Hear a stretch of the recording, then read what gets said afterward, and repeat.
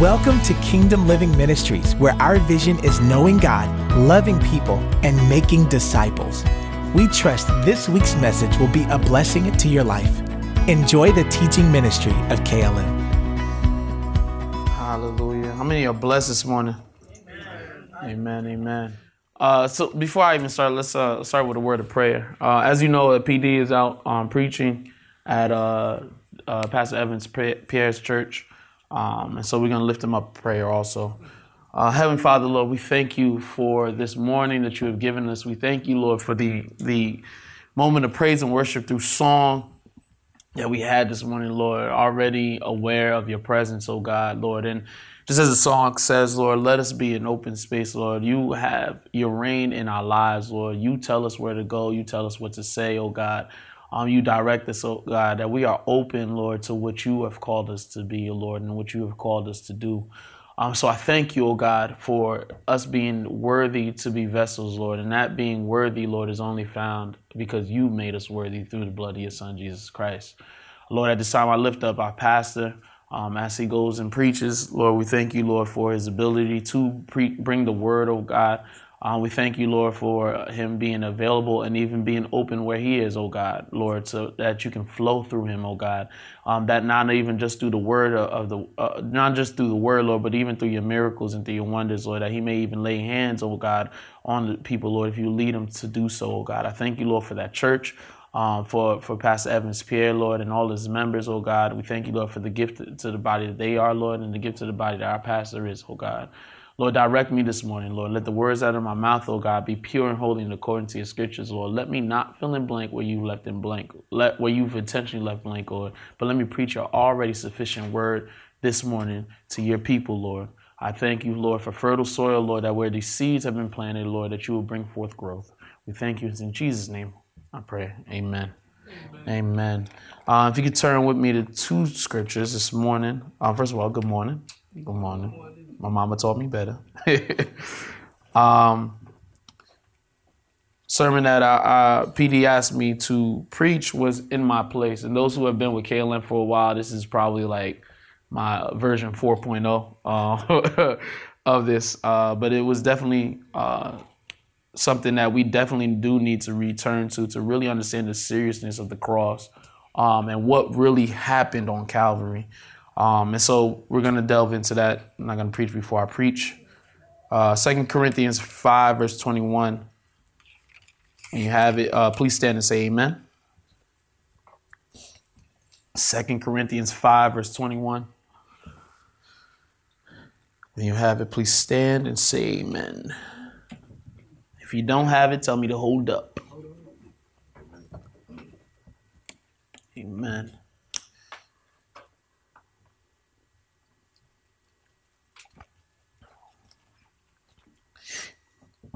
All right, and it reads, For our sake he made him to be sin who knew no sin, so that in him we might become the righteousness of God. While you're there, 1 Peter 2, verse 24.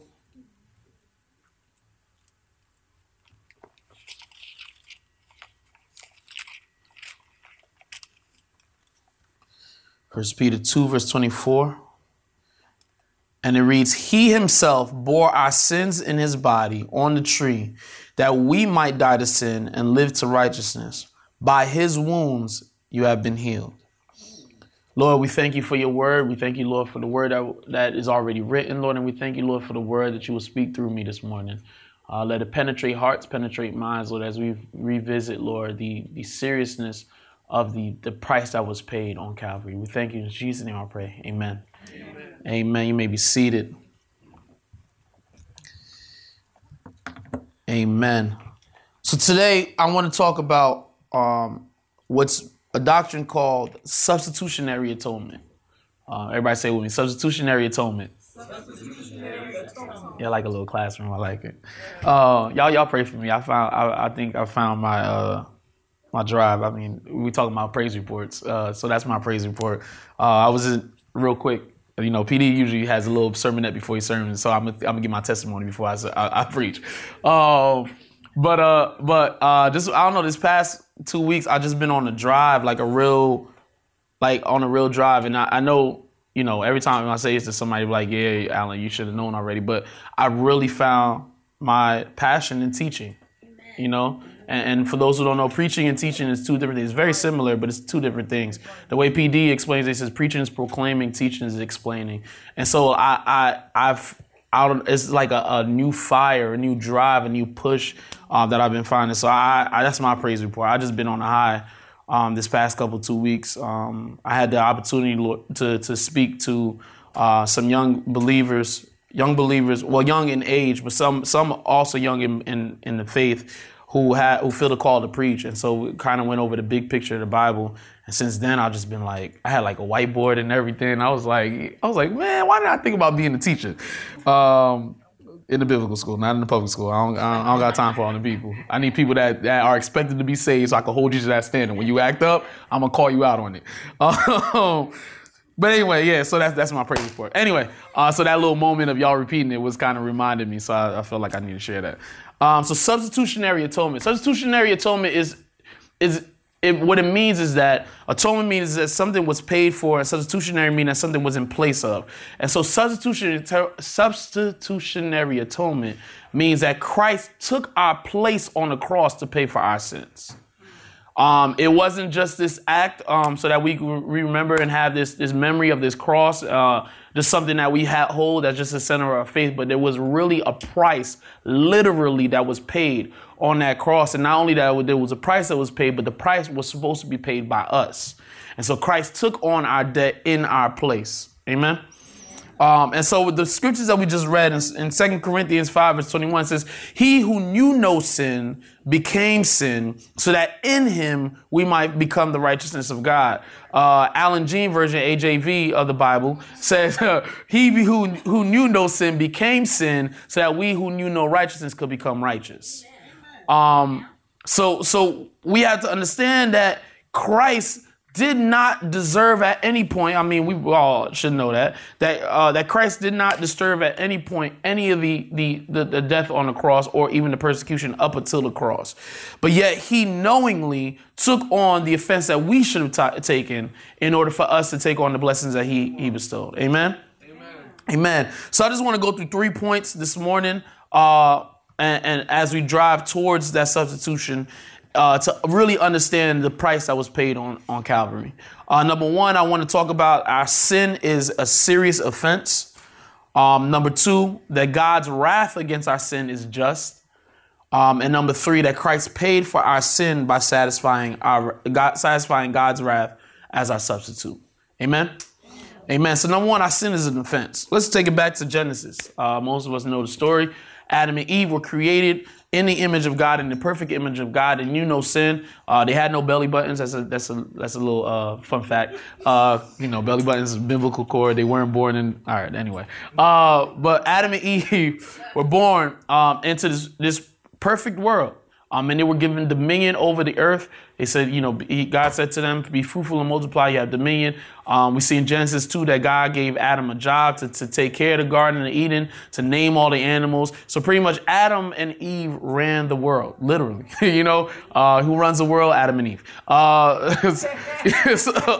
They literally did. But what God established, though, in addition to that, is that I run you. How did he do that? You have dominion over all this earth. You can eat of every fruit of a tree except for this one tree, the tree of knowledge of good and evil. So I think sometimes we may mully over this verse and so take it very lightly, as if Adam and Eve just had a different craving that day. And since they never tried that fruit, let's try that fruit. Let's see how bad it really is. But we understand this, that Adam, remember Genesis 2, when we talk about the creation, I usually like to use this analogy that Adam is naming all these animals. He doesn't find somebody for himself. God says it's not good for man to be alone. And Eve comes in. I'm just giving an example of what this tree really meant. So you remember back in the day, you were a kid, you had your friend came around your way, or maybe that girl or that guy that you kind of liked. And so you walking around your neighborhood, or your house. You say, yeah, this is my backyard. This is my basketball hoop. I'll be shooting like Kobe back here, and so, I'll be right here. That's my jungle gym. I'll be like flipping and stuff and, all that stuff. And in the middle of you trying to be big dog, Mama sticks her head out the window and says, Alan, you better come in and clean your room. Immediately your coolness goes away. Because you're reminded now, you're put in a place where you're now, I ain't the total boss here. There's somebody that's a boss over me. Right. I'll be back. I gotta go clean my room real quick. Now imagine Adam, right? Now this is Alan's version, right? Imagine Adam. Now Adam's the only dude, this fine woman that he already got flesh of my flesh, blood of my blood comes into the scene. Now imagine him walking around eating, this is what's going on. This is the garden that we're gonna live in, baby. And this cat, look, you see that big cat that just ran over there with the stripes? Tiger. I named it. You see that red fruit hanging from that tree? Apple. I named it. You see that little thing that's slithering on? Snake. I named it. But imagine walking past that tree of knowledge of good and evil, and Eve asking, well, babe, what about that? It's just like that mama hanging her head out that window and calling out to clean your room, because he's reminded that I'm not the boss, that there is a boss over me. So whenever they passed this tree throughout their days in this garden, no matter how good they had it, they were reminded that there was an authority over them. Adam and Eve had everything they needed, everything they wanted, except authority over themselves. And yet that was not enough. It was not, listen, the serpent didn't have to be that sneaky for him to get him. He explained to Eve, if you eat of this fruit, you will be like God. She knew and he knew, because now let's get to the verse. In chapter 3, let's go there real quick for some of us who have not heard this before. Because we can't just put it on Eve. I know, fellas, we like to say, well, this was your problem. It was your fault that we fell. But let's get to what the scripture says. Ladies, I got you today. Today, I got you. After this verse, we might be against each other again. Verse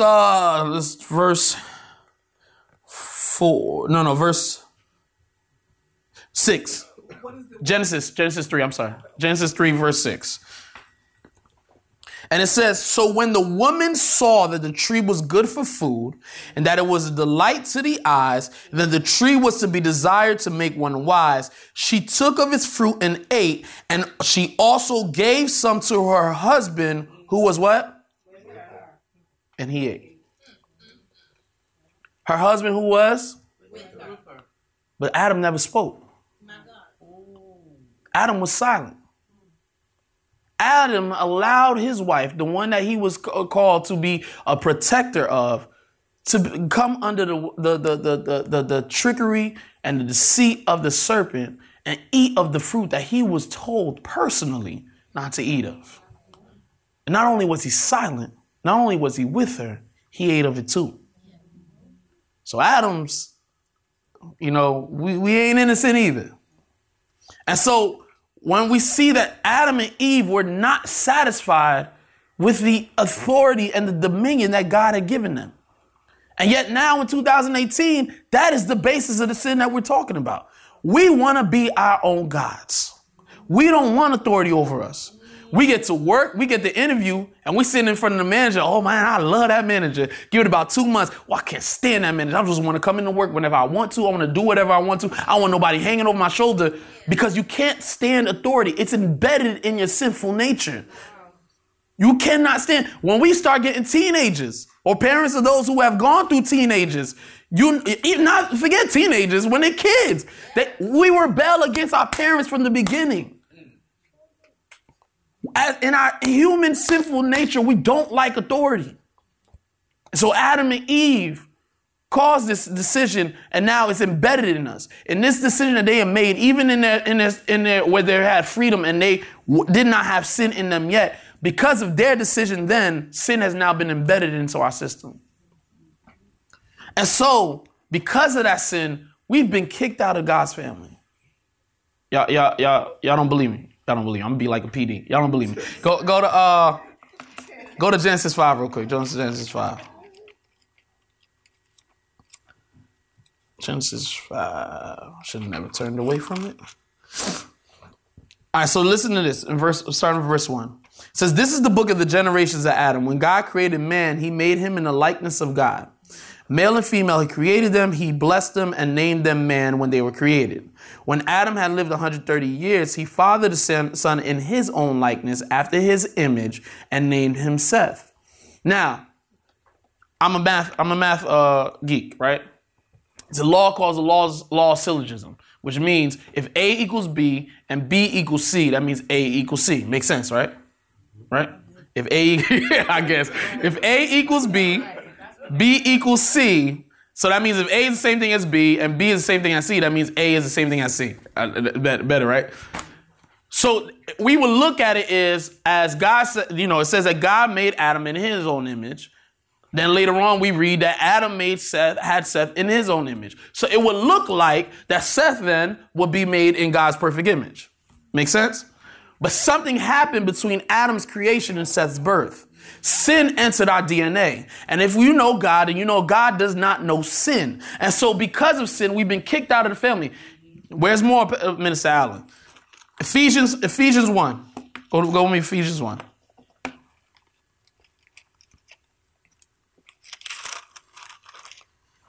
Ephesians 1, verse 5. Ephesians 1, verse 5. I'll start 2 words before the verse. It says, in love, he predestined us for adoption as sons through Jesus Christ. PD and it's funny, I was listening to an older version. It was destined this time, but thank God for addition. But PD and Courtney wouldn't go and adopt Declan tomorrow morning because Declan is biologically theirs. It wouldn't make any sense, correct? But if Declan was not biologically theirs and they wanted to engraft Declan into the family, they would have to sign some papers called adoption papers in order to bring him into the family. The fact that we had to be adopted as sons through Jesus Christ means we were in a state where we were outside of God's family. I know it sounds nice. I know, thank God, Kingdom Kids is on today, is going on today. But I know it sounds nice, but one thing that we set up our children for failure, if we tell them from birth that everybody is God's children. Because biblically, we have to be adopted through the Son of Jesus Christ. So if we already tell people we've been entitled to sonhood, to daughterhood, to God, then that means, why do I need to worry about adoption? I'm already in the family. But if we understand that we are not in the family, then the next question is, how do I get into that family? Jesus Christ. Come on down. So sin separated us from God, also in the sense of being in his family. So now sin, if you look at the track of man from Genesis, we have sin. We have the first murder between Cain and Abel. We have even a descendant of Cain, Lemuel, who not only did he sin, but he was proud of his sin. Came into the house and said, they said, Cain killed one man, I killed seven. He was proud of his sin to the point where God obliterated the earth or reset the earth with Noah. And even Noah and his family was jacked up and they continued to sin. And so now he called Abraham, and Abraham didn't really know what it means to trust God. Abraham making his own decisions to go into Egypt in the famine rather than trust God, causing himself to have to lie about Sarah. He caused himself not to even trust God.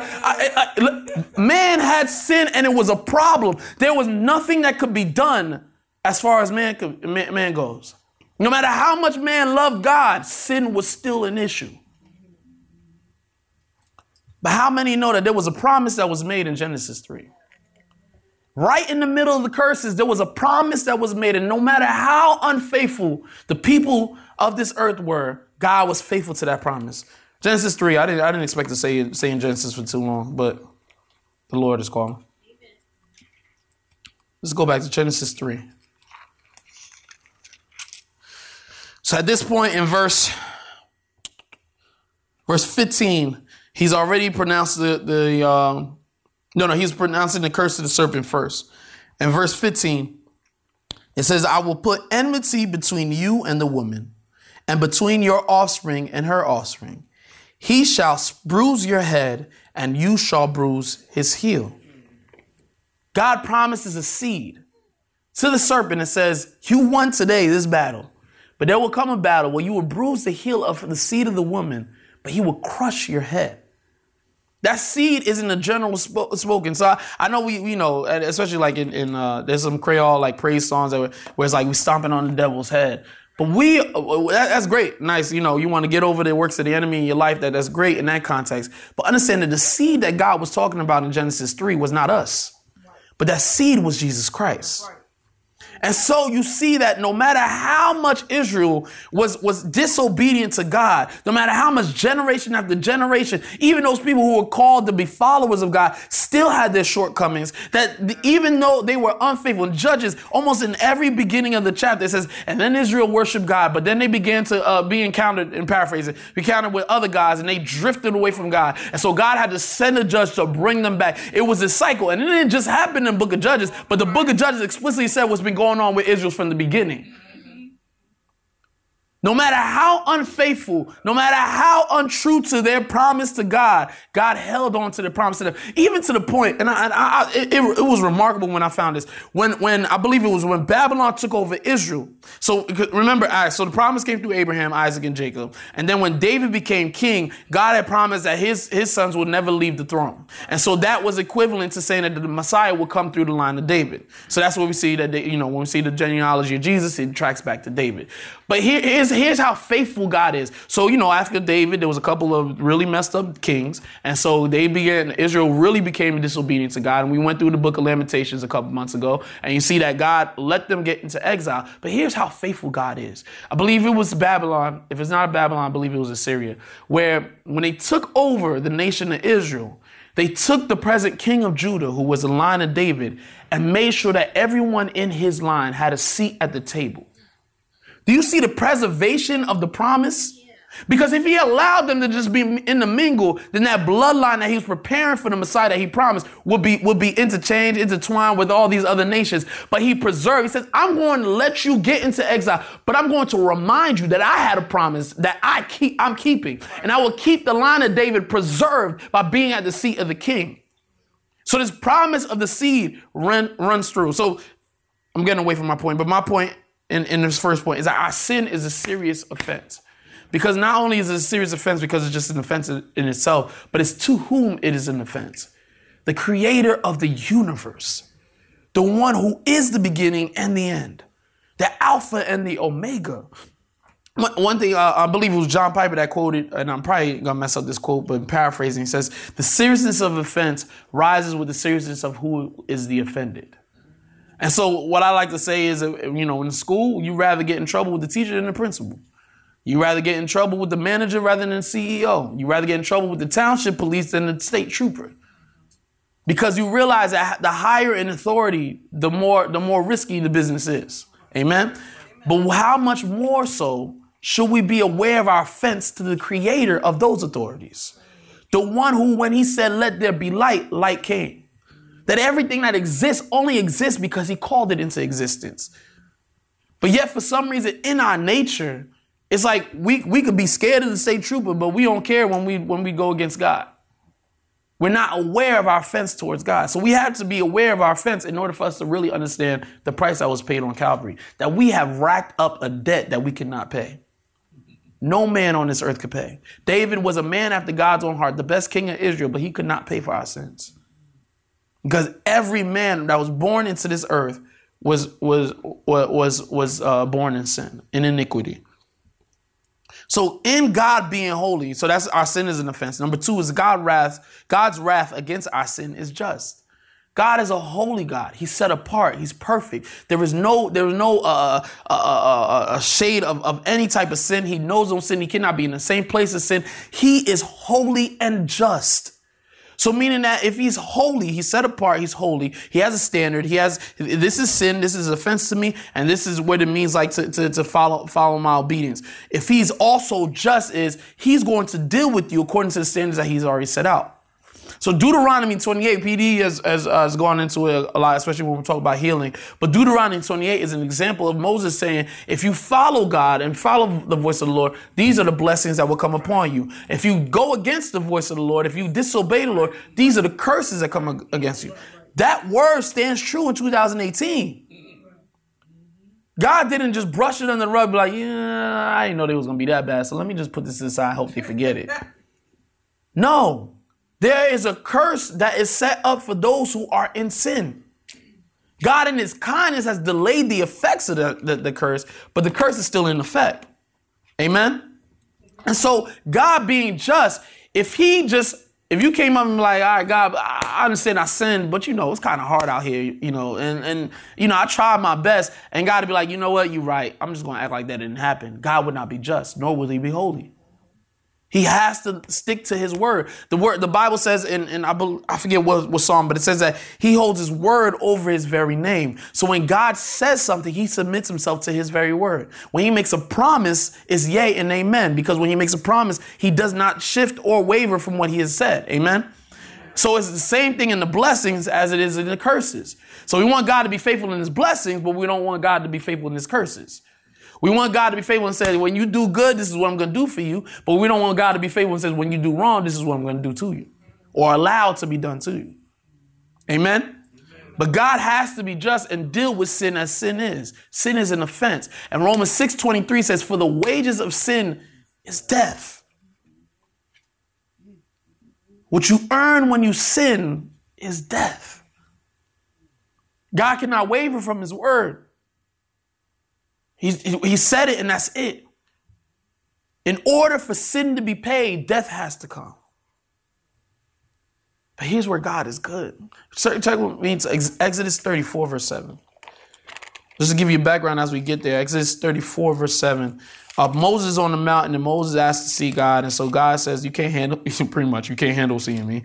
So what I'm going to do is I'm going to hide you between these two rocks, and I will pass by. And when I pass by, you will look and see my backside, because you can't see me face to face. My glory is too strong. And so at this moment in verse 7, God is proclaiming through words his character. 34, verse 7. As a matter of fact, let's start 6. It says, the Lord passed before him and proclaimed, the Lord, a God merciful and gracious, slow to anger and abounding in steadfast love and faithfulness, keeping steadfast love for thousands, forgiving iniquity and transgression and sin, but who will by no means clear the guilty. Let's stop there.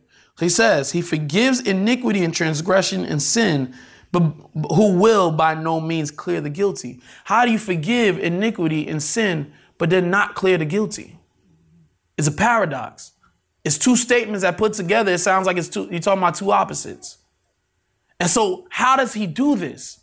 So we have offensive sin that has racked up this debt against God. We have a God whose wrath against the sin. Because remember, we're not just saved from our own selves. We're not just saved from the effects of sin, but we're saved from God's just wrath against our sin. You understand that? We're not just saved from the devil. We're not just saved from the enemy. We're also saved from God's holy wrath against the sin that is in us. So how does he deal with this? By sending the one who knew no sin to become sin, so that way we who knew no righteousness could become righteous. We rack up this debt against the holy God, the supreme God, the perfect God, the just God. And we're scrambling, trying to pay it ourselves. Some of us don't even care. Because while we were yet sinners, while we were yet even loving our sins, Christ died for us. Some of us weren't even mindful, weren't even caring about that. But God, in his loving kindness and his mercy and in his justice, found out a solution. I will send my son, my only begotten son, the perfect son, who knows no sin, to die in the place of the one who sinned constantly. So I will put him on the cross to pay the debt that we owe. God had this promise ever since Genesis 3. It was not a last minute decision. It was something that he was already planning. Some examples of foreshadowing in the Old Testament towards this substitutionary atonement. Turn me Exodus 12, verse 1 through 13. Well, I'll just paraphrase it real quick for the sake of time. But Passover, this is the last plague before Pharaoh let the Israelites leave Egypt. And so God gave Moses strict instructions. It says, get every family to take out the firstborn lamb that has no defect, no problems, to sacrifice the lamb, take the blood and cover the doorposts of every house. When the angel of death comes through the town, he will pass over the houses that have this blood that covers the doorposts. We, in 2018, now had this lamb who was sacrificed, the lamb that was spotless, the lamb that was sinless, that now, because we are covered by his blood, when the angel of death comes through, he must pass over us. God did not mean that to be a one-time event, but God was foreshadowing that the supreme lamb that once and for all will do this for the people. The Day of Atonement, Leviticus 16, when you could write that in your notes, the Day of Atonement every year, this one day every year. And this is very, very important that it's a day every year. It didn't wait for something to happen because sin was always present in the camp. Amen. That what will happen is that the person will bring up two goats, and the sacrificer would take one. First of all, the sacrificer had to be purified and sanctified first. So the priest had to be purified and sanctified first. So the one who was performing the sacrifice had to be pure, had to be sanctified. And so what would happen is the first goat would come. The person who would bring up the first goat would then lay his hands on the head of the goat and pray over him. And that was symbolic of him transferring his own sin over to the goat. That first goat will be sacrificed. Then the second goat will be driven into the wilderness out of the camp, meaning he was taking the sin out of the camp. Who is our goat? Our Christ, our Jesus Christ, is that he takes on our sin and takes the sin out of the camp. Are y'all with me? And the sin that is ever present in us, he has taken it away. He has died in place of it. He has taken it away off of us and taken it outside of our camp. So that even the Day of Atonement, and like I said, it's very important to know that it happened every year, because this was not the end of all end. This was not the forgiving of the sin. These sacrifices of the bulls and the goats and the sheep that we see in the Old Testament was not forgiveness for the sin, but symbolic of the forgiveness that would come. Hebrews talks about it. It says, yes, in the past that we had sacrificed bulls and goats, but now once and for all, Christ has paid for our sins. What was symbolic then is realistic now. Amen. Not only that, but we also have Abraham and Isaac. I think this is one of the greatest examples. Abraham has been promised his son. And, Abraham, again, like I said, he wasn't perfect. He stepped out and him and Sarah was like, listen, we're going to figure this out on our own. He does his business with Hagar. Ishmael is born, kind of messes up the situation, confuses the situation. But God still holds fast to his promise, gives him his son Isaac. Isaac, the son that they had prayed for, the son that they had waited for, the son that they had almost lost hope as far as receiving. And so now Isaac is grown a little bit, and God calls Abraham and says, I need you to bring Isaac to this mountain. I need you to sacrifice Isaac. My real son, the son of the promise. Y'all with me? The son of the promise, I'm going to bring up to this mountain and sacrifice. So he brings him up to the mountain. He lays him down, gets it all prepared. He has a knife in his hand. He's ready to sacrifice his only son of the promise. And right at the moment, the angel says, now I know that you're obedient. But understand this, that the father, with the son of the promise, went to sacrifice him out of obedience. This is a foreshadowing of the Father, John 3:16, that he loved the world, that he gave his only begotten son. So that sacrifice was a foreshadowing of Christ to come. The doctrine of propitiation is a word for, it means satisfaction, or in our case, it goes hand in hand with substitution. It's precisely this, that God loved the objects of his wrath so much that he gave his own son to the end that he, by his blood, should make provision for the removal of his wrath. God loved us so much that we had his wrath all over us because of the sin that was in us. But he loved us so much that instead of removing us out of the picture, he put his own son to die in our place to remove the wrath out of the picture. Us, when we deal with people and people get on our nerves, we want to remove them out of the situation. Some of us is just we want to block their numbers. Some of us, we just don't want to go around. And some people have gotten us that mad where we probably had thoughts of really removing them from this earth. Let's be real. God saves. But God in his loving kindness had a just wrath, because we are sinners also. We don't have a just wrath against other people. Because the same way that they've been imperfect to us, we've been imperfect to other people. And let me tell you something. If you can't look to the left or right for somebody you've been imperfect to, look up. You've been imperfect to somebody. And so God in his perfection has a right to have a wrath against us because we've offended him and have not reflected his holiness. But yet in his loving kindness, he doesn't want to remove us, but he removes the wrath. How does he remove the wrath? By putting his only begotten son, his perfect son, his blameless son that does not have the sin with which that he has wrath. He puts him in our place so that way the wrath that he has upon us can be removed. This is love. But understand what Jesus dealt with on the cross. Jesus is the Son of God, the second of the Trinity.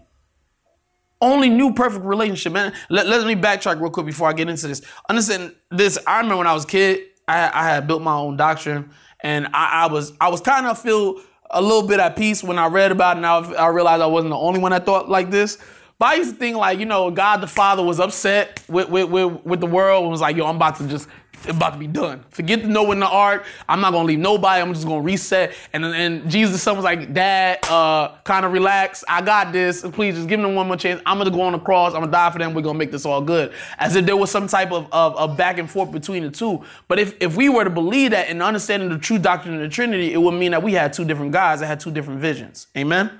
But because we understand the unity of the Trinity, the unity of the three persons in the Godhead, that this was a unified approach. This was a unified effort that they, as in their unified love for us, that they set out this sacrifice for our sin. So in light of that, on the cross, Jesus, the Son of God, lost all the good that he had before, all sense of his Father's presence and love, all sense of physical, mental, and spiritual well-being, all enjoyment of God and of created things. All ease and solace of friendship were taken from him, and in their place was nothing but loneliness, pain, a killing sense of human malice and callousness, and a horror of great spiritual darkness.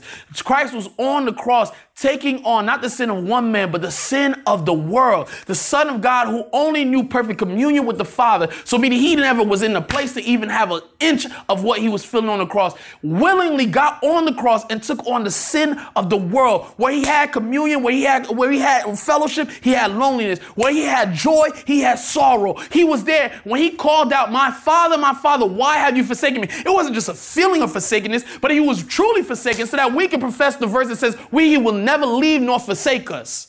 That's the only reason we had that promise, is because the Son of God came on the cross and was forsaken in our place. The reason why we have joy always available to us, because the Son of God went on the cross and took on all the sorrow of this world.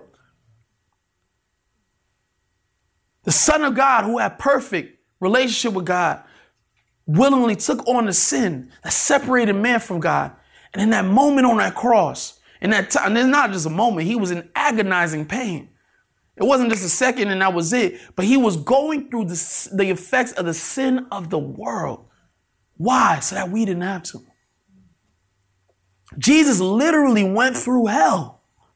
We talked about it when we went through Lamentations, that hell is a separation. The real reason hell is because it's separated from God. Jesus literally went through hell on the cross. He went through separation of the Father, the one who truly didn't deserve it, but willingly took that place in order for us to never have to experience it. I talked about it in a series of Lamentations. We don't know what it is to be without God. We haven't a kind of inch of it when we talk about our testimony before we came to Christ, and we have kind of like hints of it. And some of us are more extreme than others, but we really, as a human race, have never felt what it really feels like to be without God. And I alluded to this when I was going to the Lamentation. I said there was only one place, one time, that God was not present, and that was on the cross. The Father. That he had forsaken his Son. So that the children who were sinning, the children who were in sin, would never feel what that felt like. Christ took on our punishment. Christ took on the things that we deserve in order for us to never feel that. Out of his love. You don't know what it feels like. And not only that, but I can only imagine the Son of God saying, you don't really know what it really feels like, the joy that I get from fellowship with the Father. And so I don't want you to lose that chance. I don't want you to lose that opportunity. And that's our standpoint, is that now we have access to the full presence of God.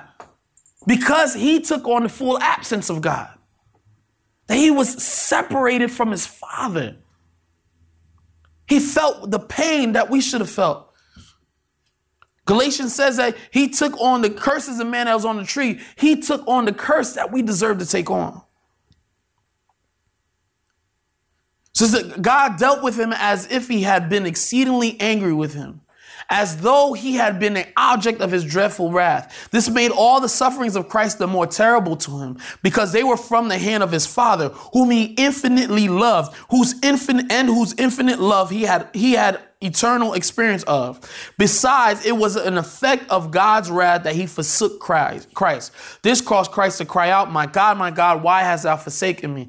This was infinitely terrible to Christ. Christ's knowledge of the glory of the Father and his love to the Father and the sense and experience he had had of the work of his Father's love to him made the withholding the pleasant ideas and manifestations of his Father's love as terrible to him as the sense and knowledge of his hatred is to the damned, that have no knowledge of God's excellency, no love to him, nor any experience of the infinite sweetness of his love. The Son knew what it meant to be in fellowship, in right fellowship with the Father. Yet in that Garden of Gethsemane, he said, not my will, but yours be done. He knew what he was getting into. He knew what the cost would be. He spent eternity past, always in right relationship, never even having to think about what it looked like to be separated from the Father. But yet he willingly did that. Philippians 2, verse 5 to 8, real quick.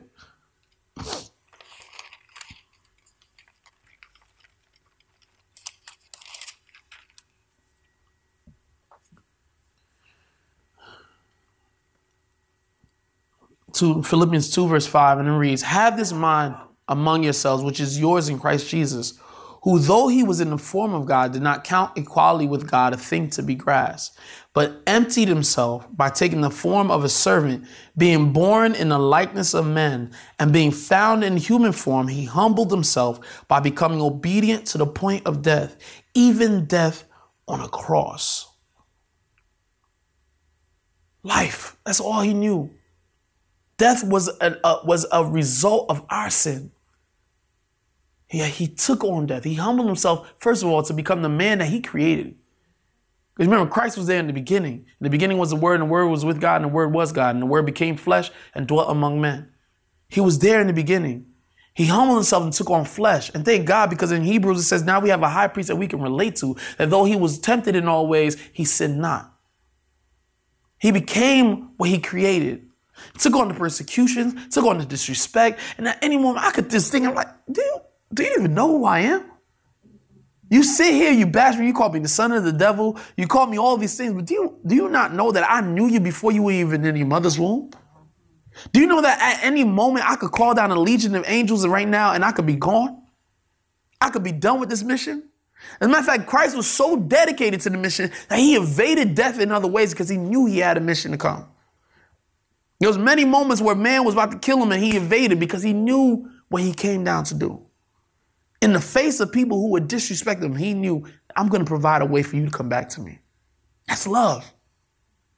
He humbled himself, took on flesh, but then not only took on flesh, but went through death. Death was never part of the original plan for man. So that's a second layer to it. He could have taken on flesh and lived eternally if he wanted to, until he needed to go back up. But not only took on the flesh and the appearance of man, but then the nature of man, but he took on the punishment and the consequence that man had brought upon himself. In order for man to have a way out of this death. So Christ came on this cross on Calvary. And when the earth was shaking, the ground was breaking, the dead began to rise. Even in that moment, the Bible says that those who were dead had come out of their graves. How even all this chaos was going on because God had removed himself for that moment in order for him to be forsaken. One great, amazing thing happened at that moment. In the temple, there was this thick veil that separated the holies of holies. And remember that I said in the Day of Atonement that the sacrificer himself had to be purified. So not everybody could walk through this veil. That even those who were counted this small group of people who could go in, even before they get in, they had to go through this ceremony of cleansing before they go in. And even when they went in, they used to tie them with this rope around their waist with bells. And so they knew that when they came in, if the bell stopped, that they came in and they were unworthy and they had dropped. And so this was how separated from the rest of the camp, separated from the rest of the people. And this Holy of Holies is what encompassed the presence of God for Israel. In this temple, as Christ died on the cross and he was paying our price and this great exchange was occurring, the veil that covered this temple. Now remember, this veil wasn't thin like this curtain here. This veil was a thick veil. It tore. But what was important about how it tore is the direction of the tear, that it tore from the top to the bottom.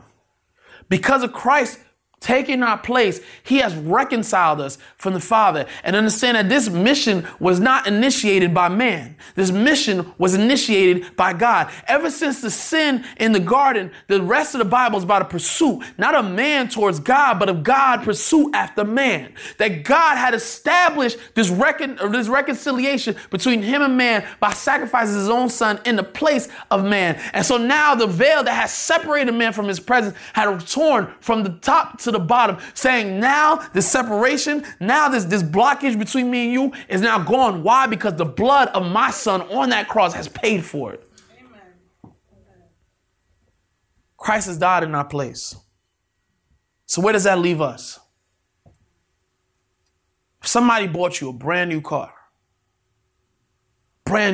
cash, straight out.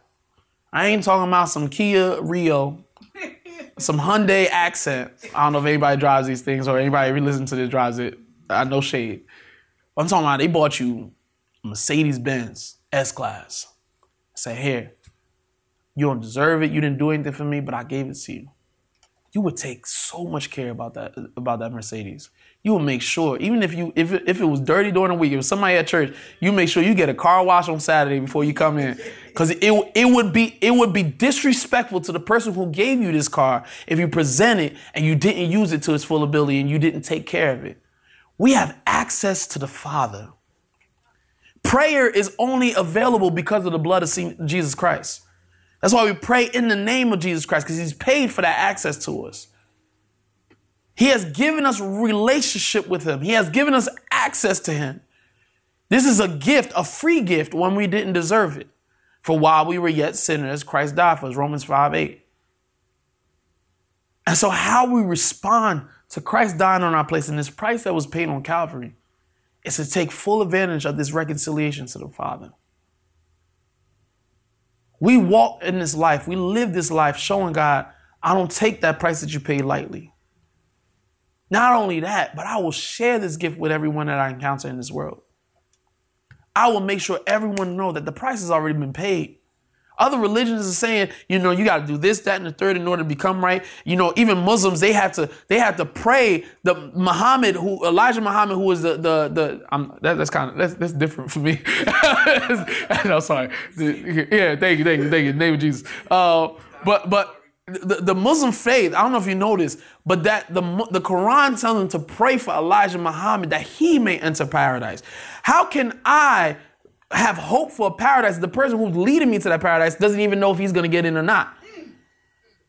So not only do I have to do these alms, I have to go to Mecca, I have to pray 5 times a day, do all these things to myself, but then at the same time, I got to take on my burden and pray for your burden too. But we have a way that's already been paid, a door that's already been unlocked. You don't have to find the key to it. The key's already been paid for. The door's already been opened. All you need to do is walk through. This price has been paid. The value of this gift should cause us to daily, by moment, have it on our minds, have it on our hearts. Lord, how can I use this gift to the best value? In my life, what can it do in me and what can it do through me?